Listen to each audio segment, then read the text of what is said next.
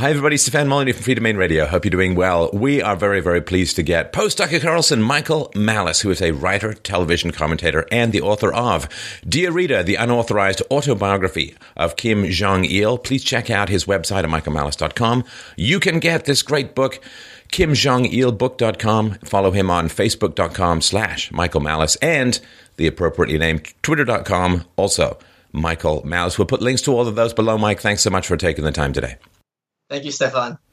So in checking out the news today, three things stood out as being unique. Number one, of course, there is class divisions in Europe. Number two, there appears to be unrest in the Middle East. And number three, China and America seem to be having some problems with North Korea. Absolutely unprecedented.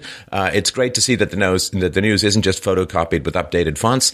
But now that you have sort of emerged and come forward as, I think, a reasonable expert on the North Korean situation, let's ignore the present day completely and let's go deep into the history of North Korea. Okay, so let's start. The Hermit Kingdom, its isolation from the world until it wasn't isolated from the world, at which point it seems to desperately want to become isolated from the world again. Let's start from the earliest stuff that we can get our hands on. Well, according to them, Korea, was the first country on Earth, the first government on Earth, and was the first language spoken. So they have a very strong mythology going back, to the beginning of time. So they have their own creation myth. North Korea was a Japanese colony before World War II. And again, this isn't the present-day Japanese. These are the people who sat down with Hitler and said, I like what you're saying, and I like how you're saying it. Let's be best friends. So they desperately tried to wipe out Koreanness as a culture. They made everyone take Japanese names. They tried to ban the speaking the Korean language. And Korea is very nationalist, something that very much continues to this day. And this rubbed them the wrong way. Now, after World War II, of course, Korea was divided by the USSR to the north, America to the south. But according to their mythology, it was the great leader Kim Il-sung who liberated Korea from the quote-unquote Jap bastards by driving them out and freeing the country pretty much single-handedly. And then, of course, you had two competing governments. You had Kim Il-sung in the north and U.S.-installed kind of strongman Syngman Rhee in the south, each claiming that they were the official government of the whole Korean peninsula. Kim Il-sung launched the Korean War, but they are told, and this is the title of one of their books in North Korea, the U.S. imperialists started the Korean War. And they always refer to us as the U.S. imperialists. So when refugees discover that Kim Il-sung started the Korean War, it's been described as akin to discovering that FDR bombed the Japanese at Pearl Harbor. It's basically the basis of all their ideology. So let's talk a little bit about this Japanese conquest and running 1910, if I remember rightly, through to the end of the Second World War. It was a brutal, brutal, brutal occupation. Yours actually is the first book I've read with the most oft-repeated phrase, Jap bastards, outside of my guest childhood World War II comics. But it was brutal. And so some of the sort of stuff that's in your book, that millions of young Koreans, the young labor force, was taken away. Right, what was actually physically removed. There was a sort of cultural genocide in place, a destruction of the language, the history, the religion. Shinto from Japan was imported, and the comfort wives. I wonder if you could just help people get a sense of what it was like in Korea between 1910 and the post-Second World War period, and just how much, what a brutal occupation it really was. Yeah, it's funny because when people in America or in the West complain about colonialism, this is colonialism at its absolute worst. I mean, the Japanese boasted that you have to have women to rape in order to keep your soldiers strong and things like this. And they really had all this propaganda that basically said Korea is Japan's little brother, and the idea that you're just basically an appendage to us. And they treated them accordingly. Now, the one thing they did, as happens with colonialism, is that they built infrastructure, which has been maintained to this day. The North Korean government hasn't been able to really improve on the railways and so on and so forth. But by all accounts, I mean, when you had there were several series of unrests, when the people tried to revolt, and they were put down with absolute barbaric cruelty.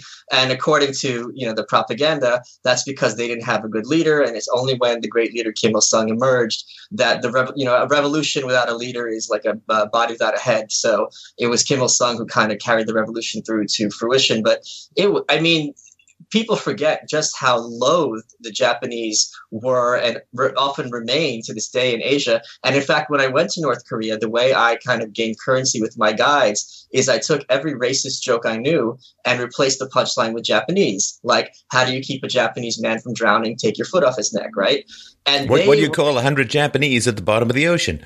A good start, right? I actually told that one, right? So they were in hysterics, and the reason the phrase "Jap bastards" recurs so frequently in my book, I adapted my book from their propaganda. They will never say Japanese, so it'll be a matter of fact accounting of history, and they'll be like, in 1945, the Jap bastards, and it's very jarring because the tone is scholarly, but since it's a translation, the words that they use to refer to us and the Japanese are always slurs, to the point where they don't even realize that they're slurs.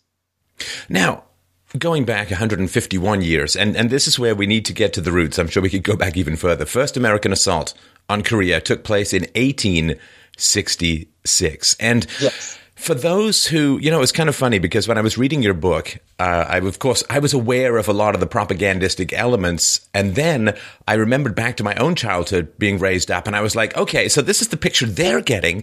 I wonder how much of, and this has been a whole journey of sort of my life. I wonder how much of this, like if they read our history, they'd be like, oh, I can see that propaganda clear as day. So let's start with 1866. What the hell was America doing in Korea 151 years ago? Please explain this to me.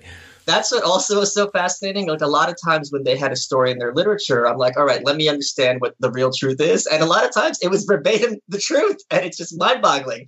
They claim, and this is true, in 1866, we sent USS General Sherman. We were the first, I believe, Western country to make contact with Korea. And it visited Pyongyang. And Pyongyang and Korea even then was extremely xenophobic. The term Herman Kim precedes, the Kim dynasty. They killed everyone on board and sank the ship to the bottom of the Taedong River. And they claim, of course, that the people who do this were the direct ancestors of the great leader Kim Il-sung, which has no historical basis. But and so their point is, we've been biding our time since the 1860s to come there and conquer Korea, since it's a peninsula. It's the perfect place to have a beachhead for our attempt to conquer Asia. Right. So we go forward a couple of decades. We got the Spanish-American War in 1898. And then after winning, the U.S. got Spain's control of the Philippines. And then, according to the North Koreans, the U.S. imperialists finally got their long-sought foothold into Asia. And in 1905, the Americans secretly met with the aforementioned Jap bastards. Oh, I can't wait for people to meme this and take this out of context. And they produced this Taft-Katsura agreement. So let's help people understand how far back skepticism towards American foreign policy benevolence goes in Japan. What was the deal with this agreement? Yeah, I mean, there's this whole thing how America does this very frequently, that we will, well, not very frequently to be fair, but any country, you'll have an agreement that will have your defense if someone comes along. But as soon as that someone comes along and that person is more important to your national interest, that agreement gets thrown into the garbage. And how are you going to enforce it? You're not really going to have the power. So Korea very much back then was a powerless, province of Japan. They recognized themselves as such. And this is something that they resent. And this is something that feeds into their contemporary aggression, because now they can say, look, in 1905, we were treated like crap. And now we're forcing all these major superpowers to dance to our tune. And they're right. They have a point. They do have the leverage, and they punch very much above their own weight in contemporary scene. And this is another, to me, fascinating perspective, so immersed as I was while doing my graduate degree in history, in European history. And a parallel that you point out in the book is the question of Nazi Germany and its treatment of the Jews versus the Japanese occupation of Korea and how brutal that was. The mass enslavement and murder and rape and attempted cultural genocide upon the Koreans. And this is something I didn't even, until I started reading for this interview, I didn't even really know that much about it. I had this vague, rape of Nanking, Japanese were cruel occupiers and so on, but I'd really associated that most with China.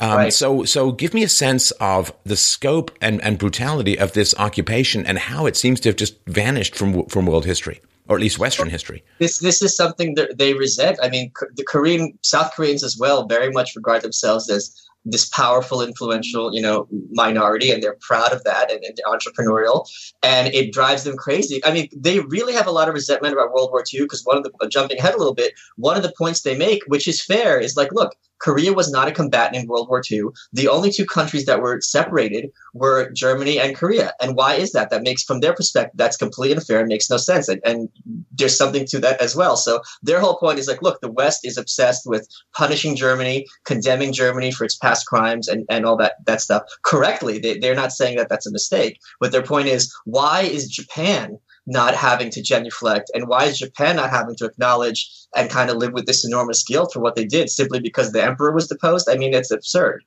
Well, I mean, clearly the solution is to get more Koreans into Hollywood. I think that would really help the whole situation. So let's jump forward a little bit, and I'll give you sort of my former understanding of the Korean War, which is, of course, one of the things that sets the stage for the truly brutal division of the country on the 48th parallel. And my sort of standard understanding of it was, okay, well, you had these crazy expansionist, nasty, totalitarian communists who wanted to take over the world and impose class divisions and brutal dictatorships on the entire planet.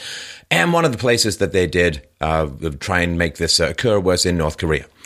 And so what happened was North Korea invaded South Korea. They got 90% of the landmass, and then they were pushed back because the Allies took off the supply route. And then there were also this crazy bombing, which, killed millions of people in North Korea.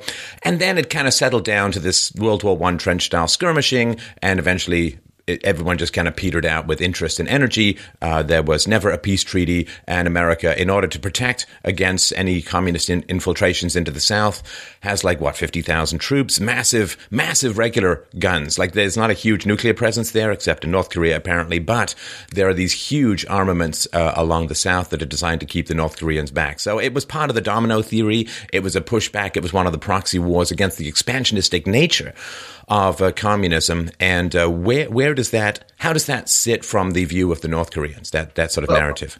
Well, I'm just going to make a little edit. We actually introduced Korean nuclear weapons to the Korean Peninsula. I think it was in the 50s, and we removed them in the 90s. So that's something that they take problem with. From their perspective, we had our beachhead, and it was basically what really happens. Obviously, the U.S. and the Soviet Union divide the spoils of war, and the Russians got certain areas, and we got certain areas, and Korea was the one to split the difference. And from what is told historically, this might be apocryphal, that the Americans basically took a map of the Korean Peninsula. They wanted Seoul, which was the capital, and they drew a line directly north of it. They said, "Okay, Russia, you get this, just as long as we get Seoul." And I'm sorry to interrupt, but why was Korea as a non-combatant in the Second World War? I mean, why was it even involved in the spoils of war? Because it was a property of Japan. So as Russia and the U.S. are dividing up the German properties, so-called, and the Japanese properties, we get their empire, and they get part of the empire, and it's just basically looting. From their perspective, Sigmund Rhee, who we install, they make this criticism, and it's fair, that we have a habit of, whenever we liberate a country, of installing an American kind of strongman who's going to be partial to our interests. Now, there's something to be said for that, because you want to liberate Iraq and have some Islamist in charge. That's also going to have, just because he's voted in, it's not going to end well for everyone either. It's a little tougher to justify a war, as we can see with the long-term effects of Iraq, when what replaces whoever you took out is much worse than whoever was there before. It becomes a little tougher to sell the next one. Yeah, that's exactly right.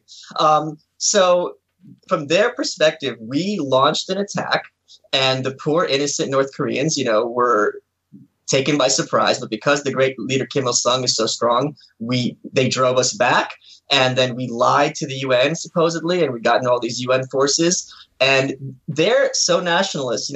They basically, at a certain point, Stalin and Mao ended up helping them, but they're saying no. It was Korean weapons and Korean strategy, what they call Juche strategy and Juche tactics. That's their ideology. The Juche idea is what won the war and liberated, they call it the Fatherland Liberation War, liberated the northern half of the republic from the U.S. imperialists. And they always have lowercase n and lowercase s because Korea is indivisible. The South is a region under occupation. And the North. So whenever you look at a map in North Korea, it's always a one Korea unified, except at the DMZ where they show the border between the two countries. But they regard it as one country indivisible. And of course, I assume that South Korea wishes to absorb North Korea, and the vice versa is true as well.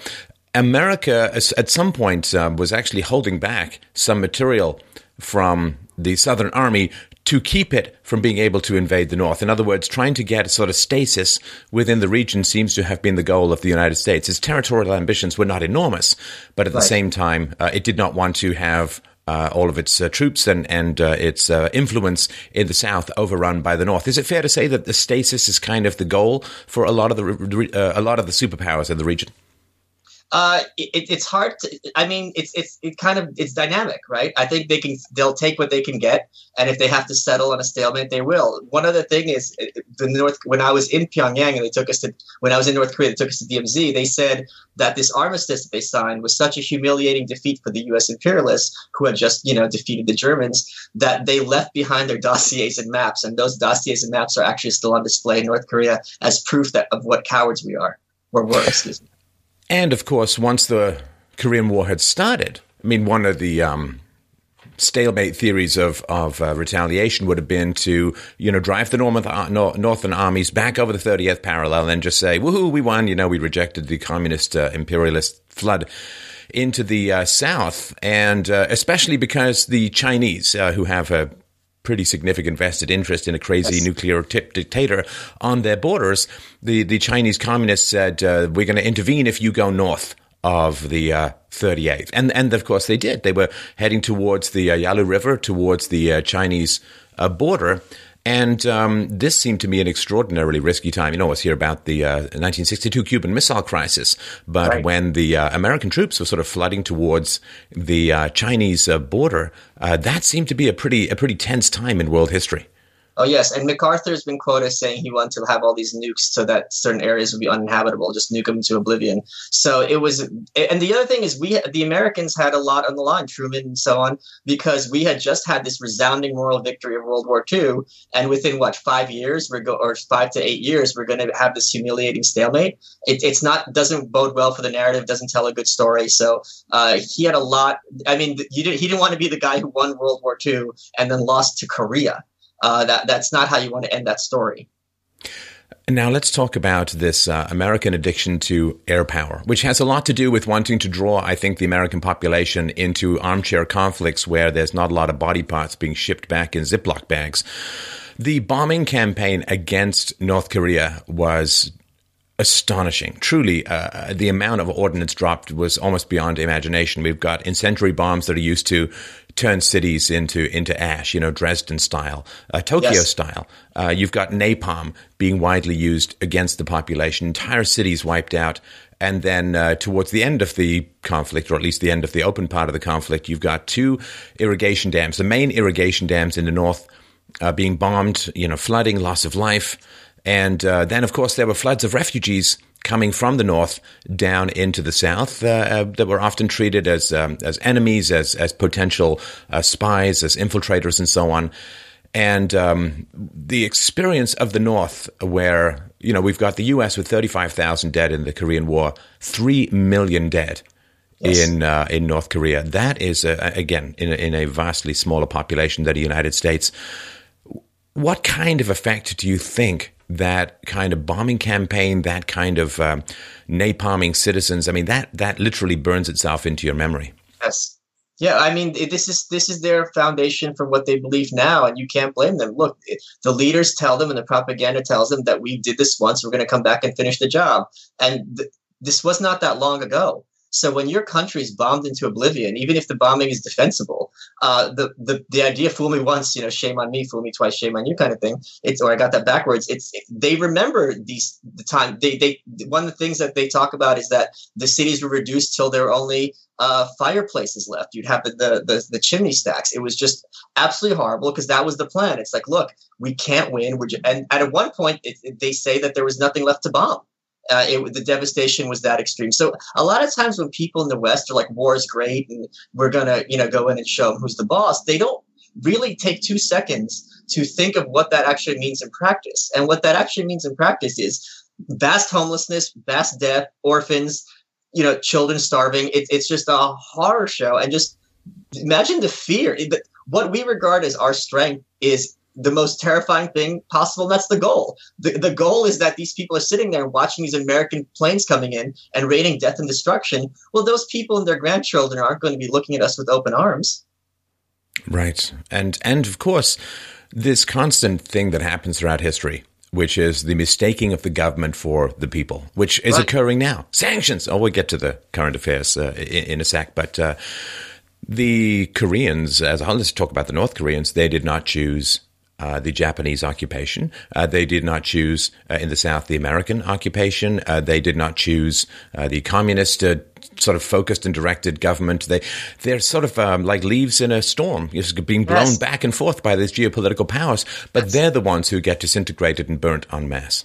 Yes, and that's the thing. We know I was on the Tom Woods show talking about this, and I said if I had one wish, it would be that the North Korean government would vanish from the face of the earth and the people would be liberated. And everyone's like, oh my God, you're advocating war. I'm like, I'm not advocating war. I'm an anarchist. If there's any government you should be opposed to, it's this government, which has made its people suffer monstrously for decades. And the thing is, when you meet refugees and you meet people there, they are desperately trying to live normal lives. This isn't some kind of weird, Islamist thing where they're covert agents. They just want to have food.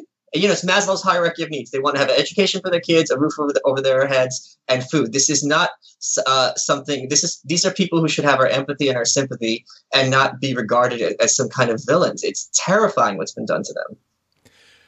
Now, when I have talked about North Korea as a sort of communist state, I've heard a bunch of perspectives on it. They were certainly heavily influenced by Marxism and Leninism. The sort of classic, hate the successful peasants, take over the land of the successful peasants, give it to the unsuccessful peasants, and then wonder why everyone is starving to death.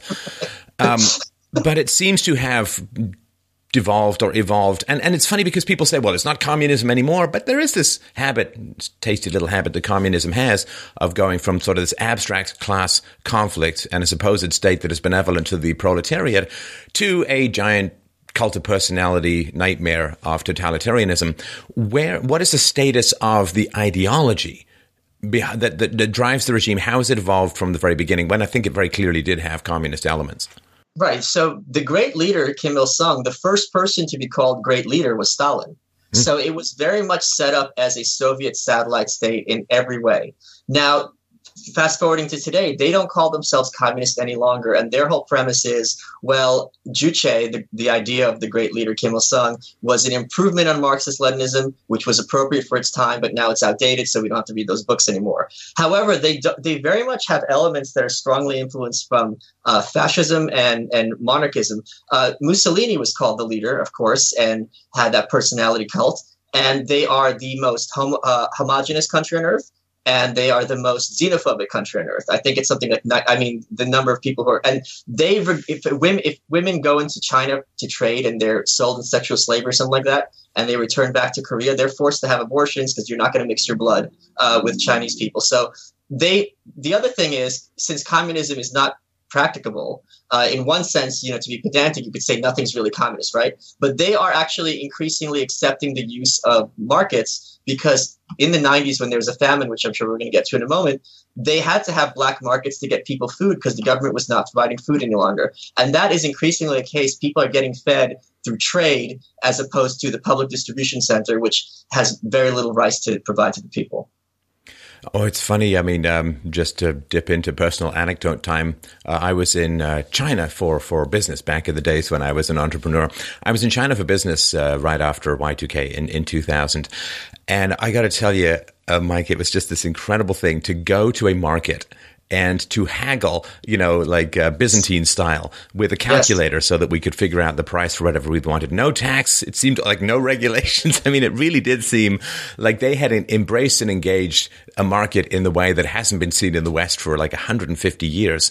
Yes. And that to me was an astounding experience. It was one of my real tastes of a relatively free market, and the idea, growing up as I did with the Cold War, that I would first experience this in a communist country. It was like up is down, black is white. What's happening?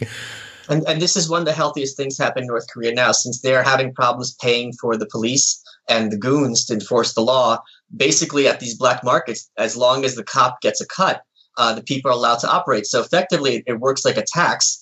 And it's this microcosm of capitalism. And this is what, as you know very well, this is what brought down the Soviet Union as much as other things, where you had housewives who did not have to read objectivism, and they're watching American television and they're seeing maids wearing fur coats, and then they're wondering why they're wiping their ass with toilet paper. with newspaper, excuse me. And it's like, this is not adding up. And North Korea is seeing the same thing. They're like, yeah, this is all great. The leader's wonderful. Why do they have electricity in China and we don't? Give me a reason. And there's no reason. So well, it just comes down to things like this that. is why you have to abandon communism and go to the cult of personality, because communism makes all of these promises, these 5-year plans and so on. And first of all, the only way these promises can be achieved is what happened under Lenin, like the NEPMEN, the new economic policy, where when facing imminent starvation because of so many deaths in collectivized farm scenarios, they have to allow some free market. And then they have all of these grandiose plans, which always fail to materialize. So then they have to evolve beyond communism, because that way they can abandon the promises as well.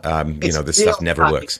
It's real communism. This time we're going to get genuine, authentic, real communism, like that Dora the Explorer. That Dory and the fish in Finding Nemo. Let's try it again. I'm sure it'll work this time. It's going to be great.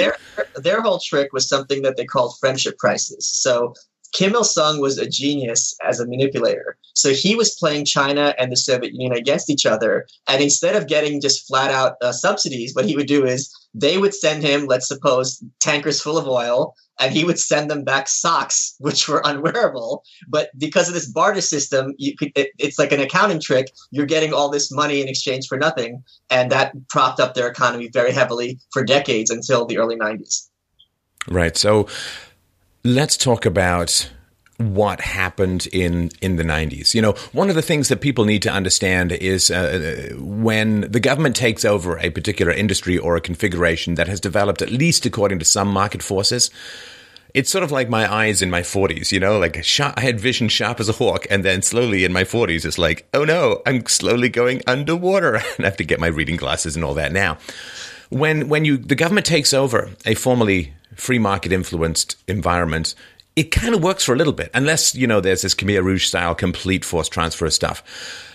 And then what happens slowly begins to go out of focus. You can see this with the healthcare system that gets socialized in Canada. Worked pretty well for a generation, like NASA. They get all of these engineers from the free market, and then after a while the bureaucratic rot sets in, and then you end up with a whole bunch of employees who never tasted the free market, and things just get worse and worse.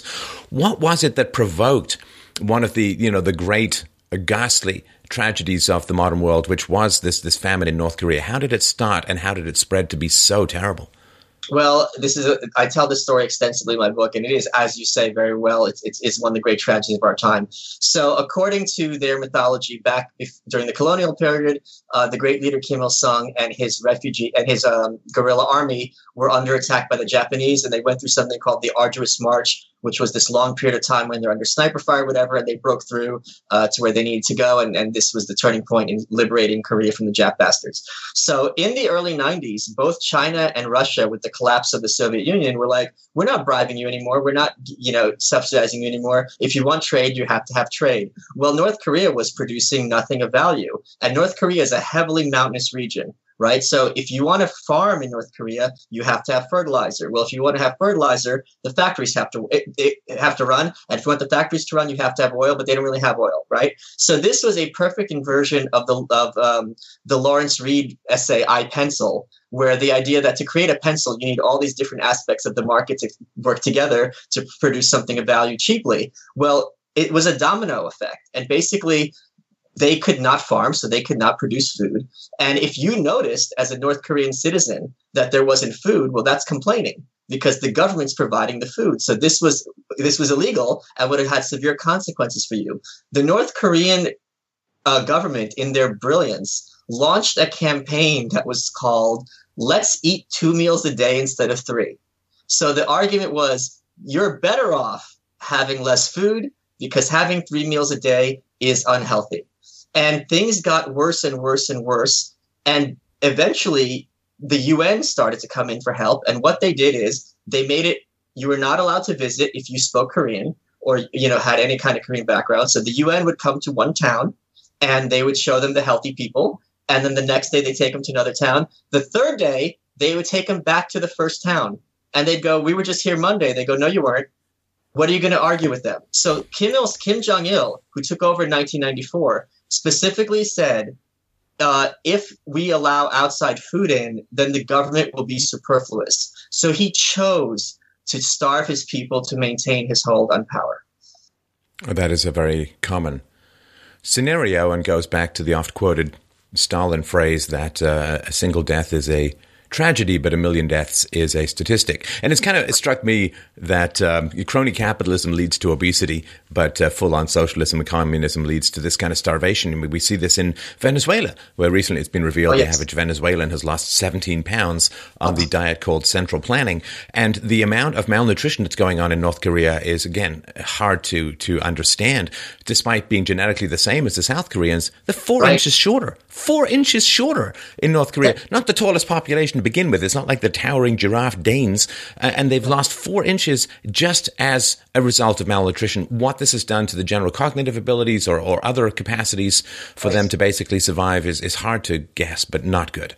Well, not only that, with the lack of electricity due to the lack of gasoline, they had all sorts of septic issues. You had backflowing from the sewers, and that spread disease. They even had polio come back at one point. So this, this was Atlas Shrugged. In reality, you have the complete collapse of the government and yet the complete control of the government at the same time. And people are trapped between the law and their, needs for survival. And it was like being put in a meat grinder. The stories you hear of these refugees, of what they have to witness. The thing is also North Korea, you can't acknowledge anything's wrong. So everyone's starving around you, but you're not going to call 911. You can't email someone in Canada or the U.S. saying, hey, send food. Your entire world is a bubble, and you have to watch everyone around you slowly die. It's mind-boggling, and thankfully you and I will never be able to understand what that's really like. Let's keep our fingers crossed. And this understanding that the North Koreans are hostages to a power-mad dictator is something really important to understand. Let's talk about sanctions as the sort of knee-jerk response to a perceived compliance, a lack of compliance with international norms. We're going to slap on sanctions because we don't want to do war, but we got to be seen to be doing something because we're the world's policeman or whatever.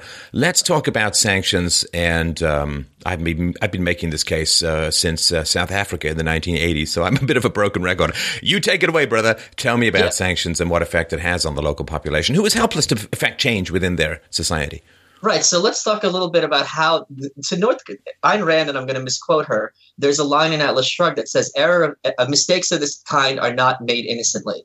It takes a lot of conniving and strategy to have this effect of total control in the North Korean population. And everyone always says, like, why don't they just revolt? Why don't they just revolt? Well, why don't Americans just revolt, right? Here's one of the things that they have in North Korea. Everyone is slotted into some group, your neighborhood, your school, your office, something like that. Once a week, your group has to get together and you have to get up and say, this is what I did wrong this week. And then your colleagues or neighbors or schoolmates have to say, I saw Stefan he came in late or he broke a pencil. Now, how are you supposed to plot a revolution if everyone around you, your closest associates, are watching you at all times and they better have something to report that meeting? So the idea that you could have some kind of mass communication, there's a saying in North Korea that even the walls have ears, that it's a complete, and Kim Jong-il, as I talk about in my book, regarded spare time as a problem because it led to selfishness and all sorts of decadence. So the idea of revolution, the army has guns, you want to fight them and you're starving. You're really going to get any progress there? It's absurd. And the thing with North Korea is they have family punishment. So if you do something wrong, 3 generations of your family are punished for it. So everyone is a hostage to each other as well. So the idea that we can have a revolution is crazy. Having sanctions just means less resources in the country to distribute. And of course, the first people who are going to get a bite of that apple is going to be the regime. I mean, of course they're going to be. And Kim Jong-il's improvement on the great leader Kim Il-sung's Juche idea is something called Sungbun, which means military first, which means the military eats first. So, if you have any sanctions, it's like cigarette taxes. The people who are getting hurt are going to be the poorest. Right. Although basic nutrition is slightly more important to people's survival than nicotine, but the point is very well made, and this is something that people really need to understand. That North Korea, I think, can be fairly characterized as an open air prison with 25 million people in it. That it is a giant open air prison. There's more explicit prison, which is the ever growing series of concentration camps and gulags that infest the neighborhood. But everybody's born into a prison.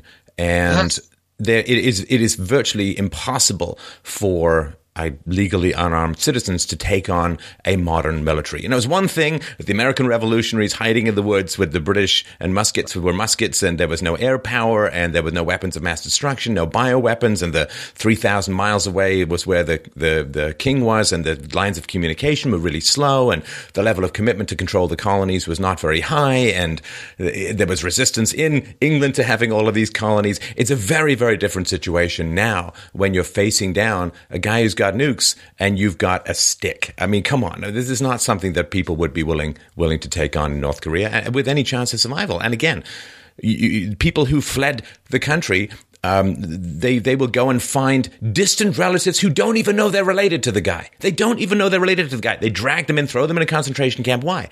Because your third cousin, twice removed, left the country. You didn't even know he existed, but you're going to get punished anyway. That is astonishing. How many people would pay their taxes if every time they didn't? How many more people would pay their taxes if every time they didn't, 3 generations were all dragged off to prison? That is not something we can expect. And there's 2 more points. One of which is if you're a diplomat or somehow represent the North Korean government and are allowed to leave the country, you have to have family members back there who are going to be kept as hostages to make sure you don't defect. And I'm going to tell a story of I'm sure you and I agree that academics are probably the lowest form of life in many senses. And this is probably the worst of all of them. There was an academic in South Korea. He was an economist. And North Korea at some point was very much trying to get him to defect. And his wife is saying, this is not a good idea. These are not good people. It's not some workers' paradise. You don't know what you're talking about. I'm an economics professor. I'm a genius, right? They go to North Korea. As soon as they arrive, they see, wait a minute, this is disgusting and dirty, and this is hardly some kind of Galt's Gulch. They put him to work in the countryside. He, as a farmer, his wife and kid love that, of course. He works his way up the hierarchy, and he's eventually given a respectable position. When he's abroad, he defects. And he was asked in an interview, what happened to your family back home? He's like, I don't know. Bullshit.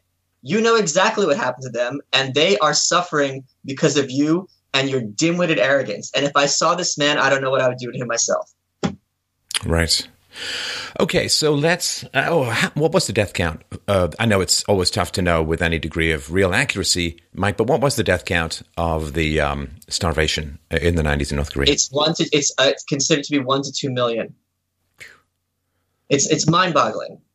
Astonishing. And I mean, that is a very, very unpleasant way to die. And unnecessary. This is what people don't understand about North Korea. It's not like some country where everyone has this ideology and they're like, blah, blah, blah.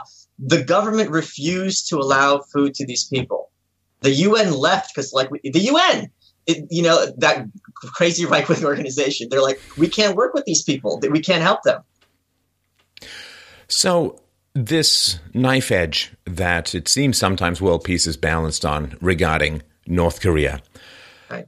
It is I'm like yourself, stateless society is the way to go in the long run.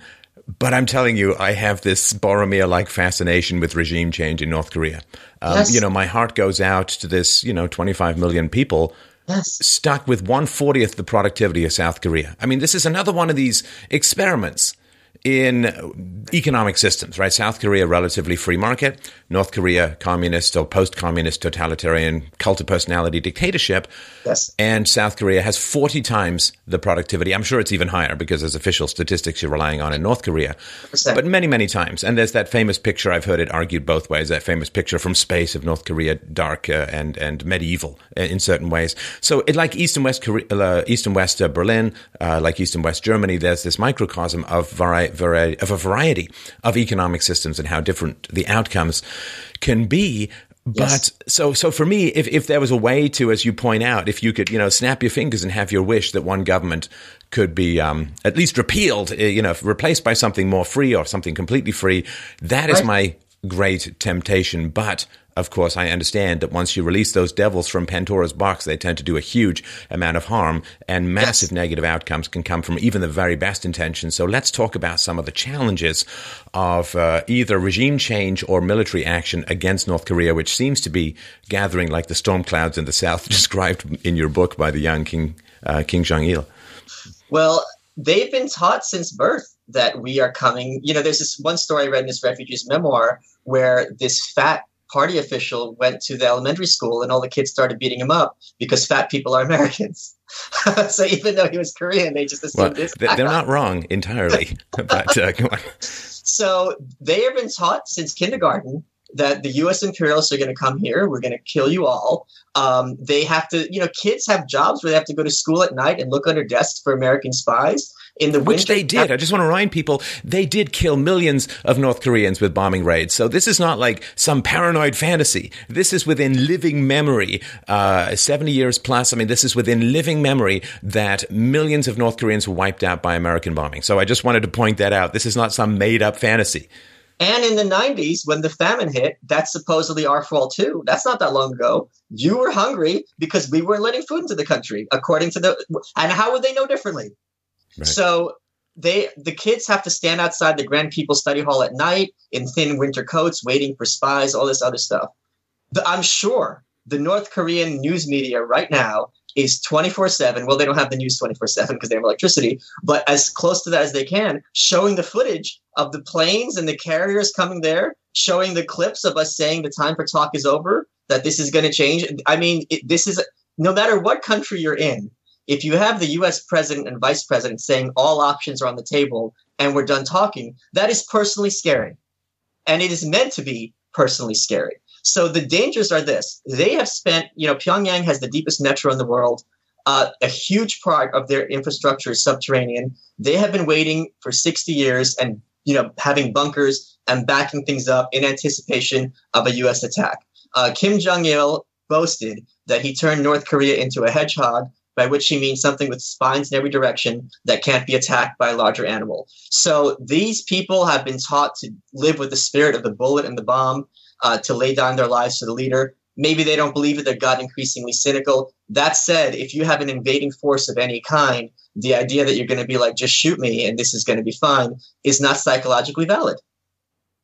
Well, and you have Seoul within a few minutes of nuclear-tipped missiles, right? You have an incredible potential carnage if it's not some surgical. And please, I'm not recommending anything. We're just sort of exploring options here because that's certainly not my wheelhouse. But if it's not some instant headshot, some instant decapitation scenario where you have removed the powers that be, if somebody can get to the missiles, I'm certain that if the leadership in North Korea is facing its imminent demise, and it would be, of course, I mean, they would be tried for war crimes and all that. Of course. I think that they would try and go out in a truly hellish and radioactive blaze of glory, which could cause the deaths of millions.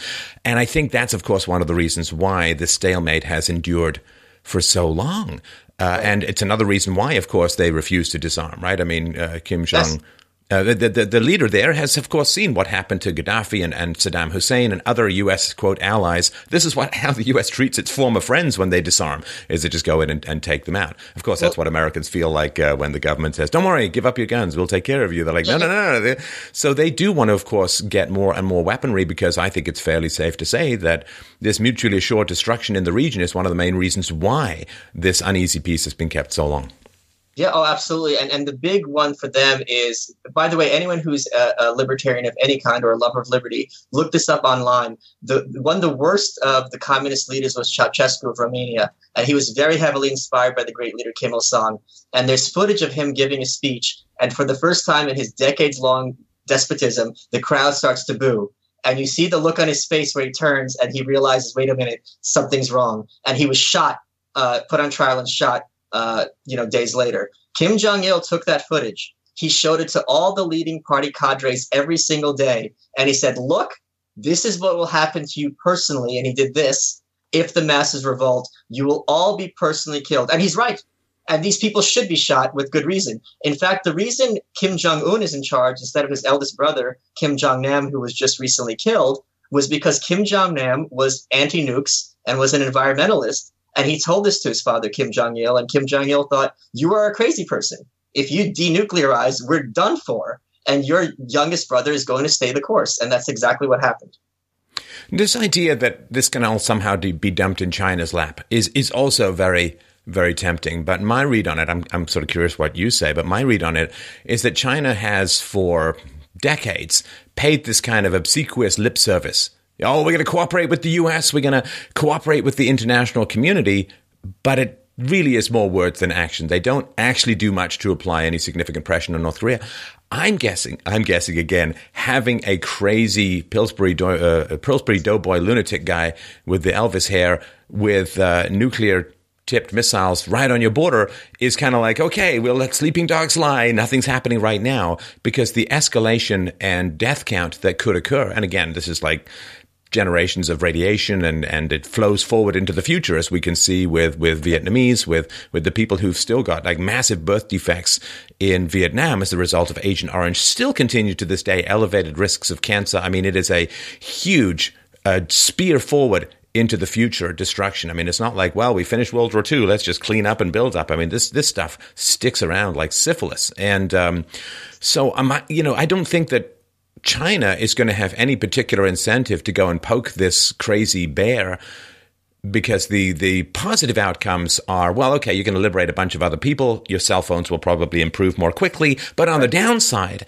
the death count could be well north of the millions. And this kind of shock to world peace would be very, very hard for the powers to recover from.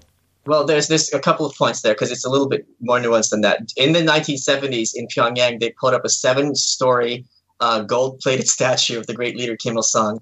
And the Chinese president at the time said, we're communists, maybe 7-story gold-plated idols of our leaders is not what we're about. So they changed it to bronze. And that's what we call compromise in the commie world.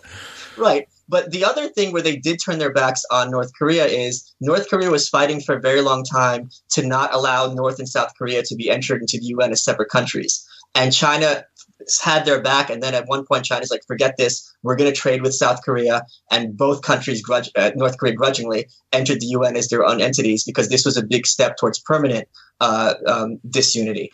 However, I think the thing with China is they are trying to be a world power that rivals the U.S., and you have to have the appearance of dignity and decorum. And it's very hard to be that person on the world stage and to be defending these antics. I don't even mean the concentration camps. I just mean threatening people with nukes. China is not about that nowadays. They're trying to be dignified and, our peer, if not our superior. So this is something like, why do they want to carry the baggage for this kind of insane backwards regime? But at the same time, China doesn't want 24 million people who are completely uneducated, who don't speak Chinese, crossing the Tumen River and setting up camp in Manchuria. And you can't blame them either. Well, this is an important point as well, of course, that as you've pointed out, the boundary between North and South Korea is like the most heavily militarized and defended border in the world. Quick question. Does it work to actually militarize your border? Does it work in terms of keeping people from going from one place to another? I just wanted that seems like that could be relevant in some other context that slips my mind at the moment. But does it actually work? Let me make a point. There's actually a funny story. When we were in North Korea, they claimed that we built a wall separating the two countries, north of the DMZ or south of it. I remember which one it was. And they have us little look at a telescope to look at it, and you couldn't see anything. You see, like, is that a road? And their point is it's only visible from the north, and this is part of our plan to keep the Korea separate forever. And I got the brochure about the invisible Wait wall. a minute. Hang on a sec. Let me see if I understand this correctly. Yes. Are they claiming that the South has this like Wile E. Coyote Roadrunner invisibility paint that they're able to coat so that you run and think you're straight into? Really? This is like that's all folks' territory. We built it like I think the argument is that we built it flush with the mountainside, so it's only visible from one side. But yes, it's only visible from the north, and it's this secret wall that we built that we and South Korea deny exists. Whereas we don't deny that DMZ is absolutely land. They're going to have landmines there for generations to uncover. It's just absolutely crazy. Right, but it does work in terms of preventing the flow. But of course, relative to China, I mean, it's a river, and what was it? He walks across on leaves. Anyway, that was from your book. But the flow of people who are willing, of course, to sacrifice relatives who remain in this mafia-style hostage situation in North Korea, they can get across into China relatively easily. What is the flow like of people going across? Well, here's what people need to understand is that they think that the North Korean leadership is like stupid or crazy. These people are brilliant. It takes a lot to stay in power, to face off all these other countries for many years. So what it used to be in maybe 4 or 5 years ago, if you were going to China, you cut the border guard, he gets a cut, you bribe him, maybe you do trade and come back or something like that, or maybe you just don't come back, right? Now, the North Korean government changed the policy, so you are allowed to keep the bribes. So you bribe them, then you get arrested, so you keep the bribe and you get rewarded for arresting the person.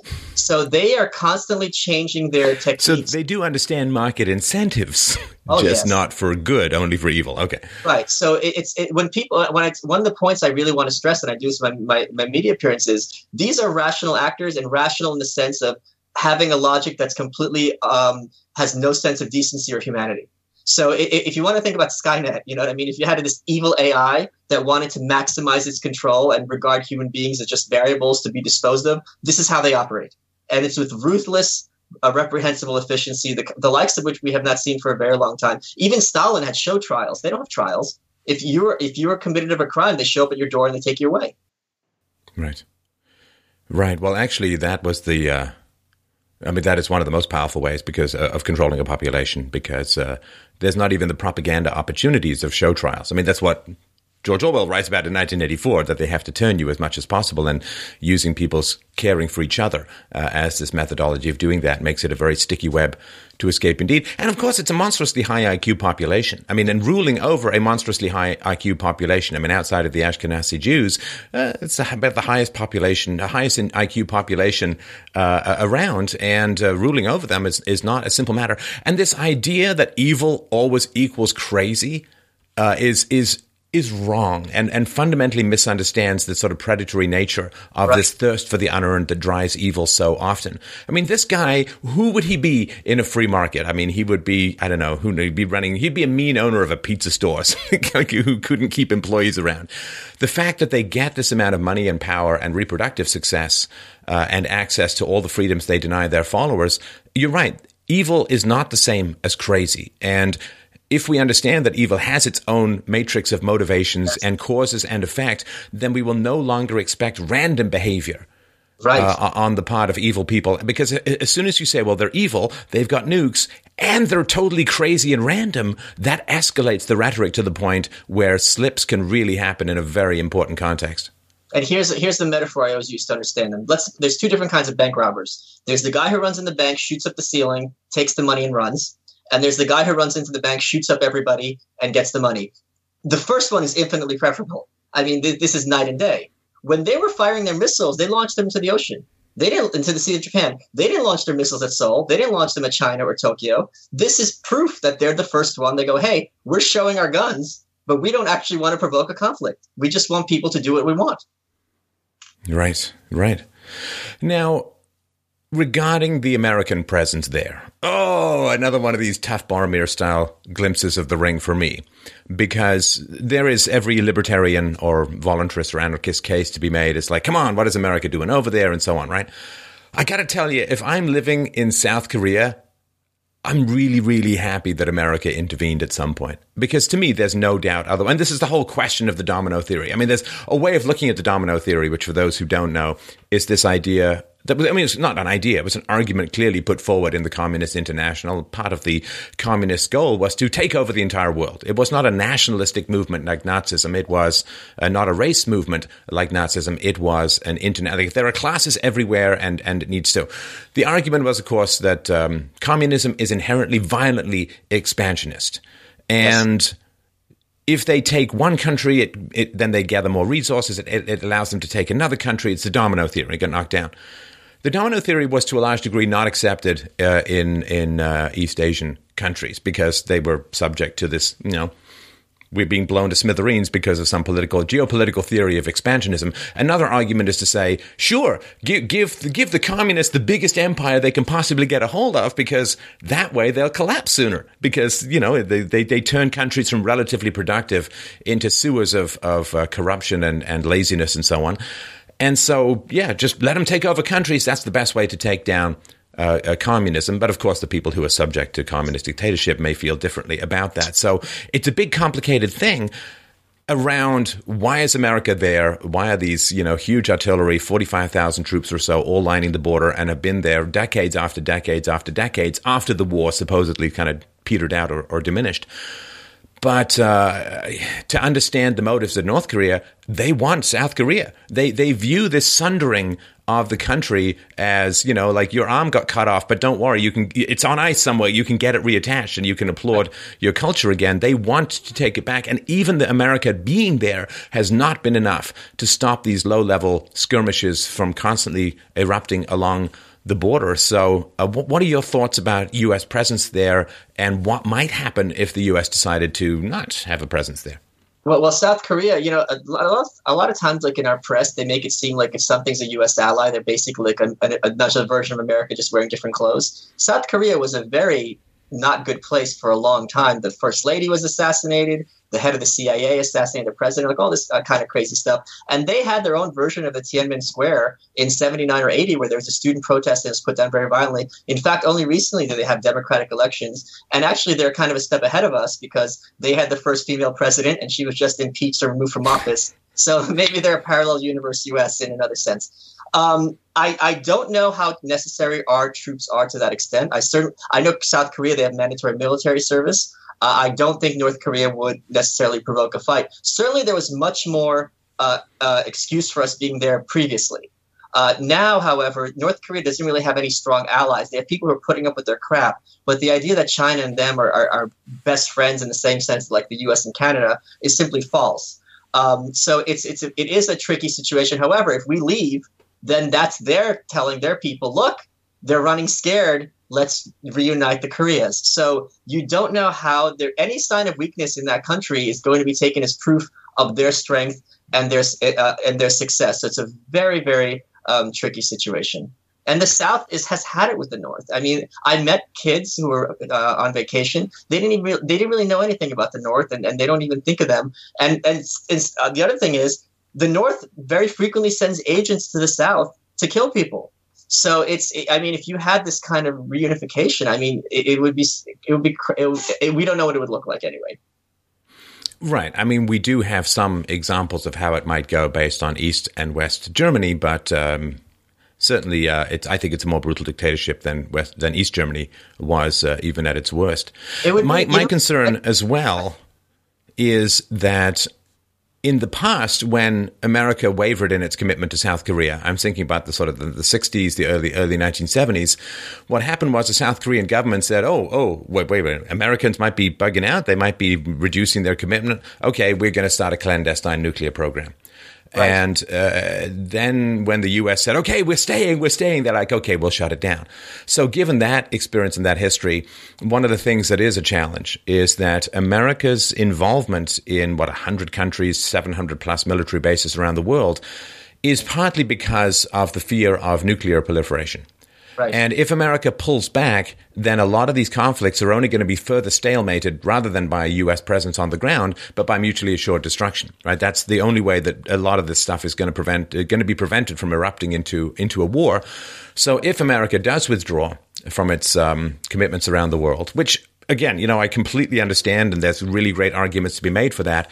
The one thing that does need to be understood is the nuclear genie is out of the bottle and has been, of course, for many decades, that there will be a drive to get nuclear weapons from the countries that formerly were able to avoid that necessity by being under the shield of U.S. protection. And I would imagine South Korea would be one of the first among those. Of course. And then we also have to wonder what would happen if North Korea has an incentive to start selling their nuclear weapons to other countries. Which they claim is their sovereign right. So when the North Korea, I mean, they're so good at being Orwellian, it's kind of chilling. The UN recently attacked them for human rights violations and said, attacked the concentration camps, and they explicitly said, this was the response: we don't use the term concentration camp, so we don't have any. And that's like the New York Times not using the phrase female genital mutilation. Right. Got it.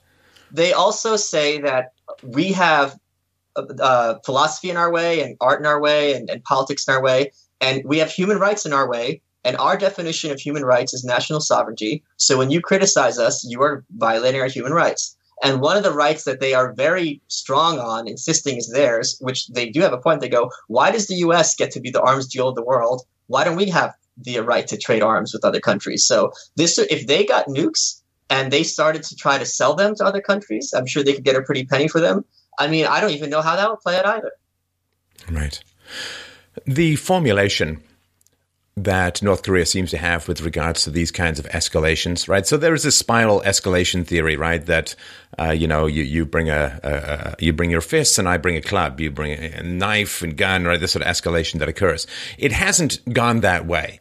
So I think it's important to recognize that, the saber rattling, low-level violence, massive amounts of provocations, and threats of retaliation if attacked, a lot of saber rattling. That is not quite this. It's the big talker, right? The guy who, I toured with Bowie in the 70s. It's the big talker. And I think understanding the difference between this sort of face-saving obsession, which is, fairly big in sort of East Asian culture, and also that it is not necessarily an indication of imminent war for there to be significant threats flying across borders. That is sort of a cultural difference that I think is important. And if we understand that the verbal threats are not necessarily inevitable escalation to violence, but rather a way of negotiating, then they don't necessarily have to get sucked into that spiral escalation that a lot of people fear, well, myself included. Well, one of the things that I was surprised when I was doing my research for the book is that they are open about their strategies and boastful about it. I don't know if you saw the film The Incredibles, but one of the premises of that movie is that supervillains like to go on monologues and talk about how brilliant they are, right? And they do that. I was reading the literature, and they say, whenever you read one of our proclamations, there's always a back door. So we will say, this is unprecedented. We will never allow this attack on our reputation and impunity to stand with impunity. But if you want to give us some oil, I guess we can be magnanimous and let it go. And that's literally how they always formulate everything. And of course, people at home are like, oh my, there was a photo that they released a couple of years back where Kim Jong-un is in front of his MacBook and there's a map behind him of where he's going to nuke. And one of the targets is Austin. And my friend calls and goes, are they going to nuke Austin? I go, if you were going to nuke Austin, why are you releasing a press release? I mean, are you serious? Can I just, how is that good for him? Let me just go on a slight tangent here. It's just not a show for me if we don't. But let me sort of drag you on a slight tangent here, because this is something that's bothered me for many years, and I haven't had a chance to talk about it. So very, very briefly, because it reminded me of the Incredibles thing. Oh Lord. Okay.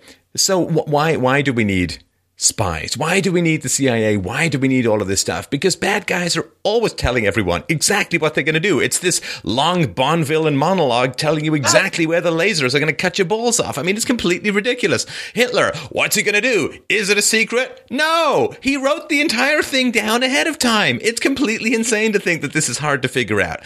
What does Al-Qaeda want to do? Oh, you taught us how to take down the Russians by asymmetric warfare against an economic superpower. That's exactly what we're going to do to America. Thanks for the instructions, CIA. Great knowing you in Afghanistan. We'll see you on 9/11. Same thing with ISIS. What are they trying to do? They're trying to provoke a gap in the middle of the Islamic community so that only extremists can be provoked, and there's going to be this war. They know exactly what they're doing, and they keep saying exactly what they're doing. Same thing with the North Koreans. It's published. It's printed. You don't need any spies. It's right there in front of you. They might as well write their manifesto in lasers on the moon. And yet we still think we need all of these security agencies and spies to try and figure out what our enemies are doing. It's like, turn up your hearing aid, guys. It's being broadcast everywhere.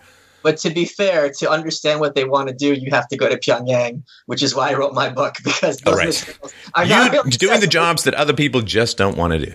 Yes. So this is all in my book. But again, I got it from their literature, which is in North Korea, which is pretty hard to get your hands a hold of. But yeah, everything you just said is absolute. And here's something else which I find creepy, I think, especially in neocon philosophy, where they're like, well, if you're trying to understand how they think, you're validating their point of view. It's like, you're telling me Eisenhower didn't sit down and try to think what Hitler and his general's point of view was, and General Lee and Grant weren't trying to think what the other person thought.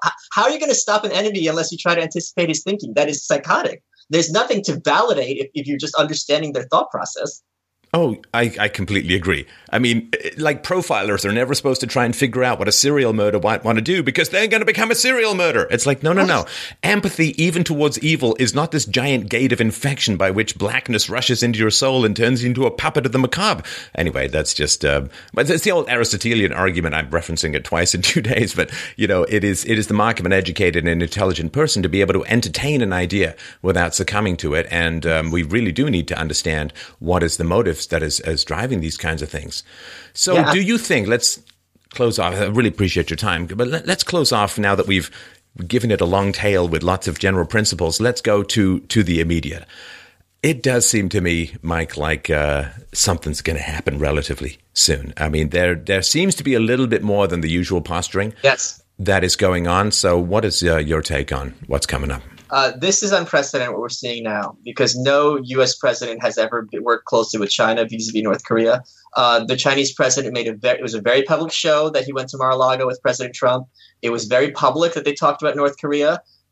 North Korea will always primarily be China's problem, just due to physical proximity and due to their cultural history working together. My theory is that this is some kind of good cop, bad cop thing, where Trump is acting like the crazy person. Because think about it, when he hit Syria, there was no forewarning, and then he just hit Syria. Here it's Pence, the administration, we're done talking, so on and so forth. He's like, this is going to change. So China gets to be the ones with back channels behind the scenes being like, look, let's cut some kind of a deal. But the problem is, as you pointed out earlier today, when they liberalize, I mean, when the population finds out that the great leader Kim Il-sung can't walk on water, but he actually launched the Korean War, I mean, what happens to the regime then? They're already, there's an increasing sense of cynicism. So it's a tricky situation just on a personal level for the regime. But the fact that President Trump called all 100 senators to the White House for a briefing about this, I can't remember any time the entire Senate went to the White House, or even any time where the president secretly briefed the entire Senate in my living memory. So again, the fact that this is so public gives me hope that this is something that's being done behind the scenes to bring this regime to its knees in a non-militaristic way. I always am very skeptical of government programs, regime change being one of the first ones. But again, I have to be honest with the listeners and the watchers to this. It is one of my, it could be a big weak spot of mine, Mike, but it's a great temptation for me because let's close off. There's one other thing I wanted to ask you, because we've talked to sort of the abstract geopolitical situation and scenarios and so on, which are important and I think good to review. But I mean, you've actually been there. You have been the flip-flops on the ground, so to speak. So I wonder if you could just flip-flops. How dare you? I'm from Brooklyn. Who are you talking to? This interview's over. Sorry, sandals. Sandals. I just assume everyone who's touring around the world has poor footwear. But anyway, could be my own prejudice. So what was it like for you actually being there? What are the sort of images or the experiences that you'd like to sort of transfer to the Borg brain of this listenership so that they could get a sense of it's more than an abstract? There are, of course, these brutal concentration camps, this terrible terror of just about every waking breath. What is it like to have spent some real time talking to people in this open air prison? I've told this story before, and this is really the one that gets to me. And I was born in the Soviet Union, so this is why this country is, is kind of so close to me in my experience. They take you to a school, and the school is fake, and it's fake because if you go to a school anywhere, you're going to hear a lot of noise. You're going to hear teachers in other classrooms, but it's a fake school. And these are the children in Pyongyang, which is the best. You have to be very loyal to the regime to even be allowed to step foot in the capital city of Pyongyang. And the kids are adorable. They're dressed like little generals. The girls are in dresses. They're really, really cute. And, they put on shows for you and so on and so forth. I will never, until the day I die, get the sound of their chest colds out of my head. And you hear the kids who are like in first grade coughing, and you know that sound. And if you see a kid in your neighborhood, whatever, you're like, you don't think twice about it because he's going to get better. These kids have no medicine. They will never have medicine. They will never have warm clothes. And there's no reason for this other than the fact that this dictatorship keeps their hold on power. So that is the image. When you think of North Korea, you think of children being sick for no reason whatsoever. And that to me is as evil as it gets. Right. Well, I really do appreciate your time today. I wanted to remind people, check out the book and check out Mike's work, Michael Malice, michaelmalice.com. Again, we'll put the links below. KimJongIlBook.com and Michael Malice on Facebook and Twitter. I really appreciate your time. Hope we can chat again and have yourself a great day. Thank you so much.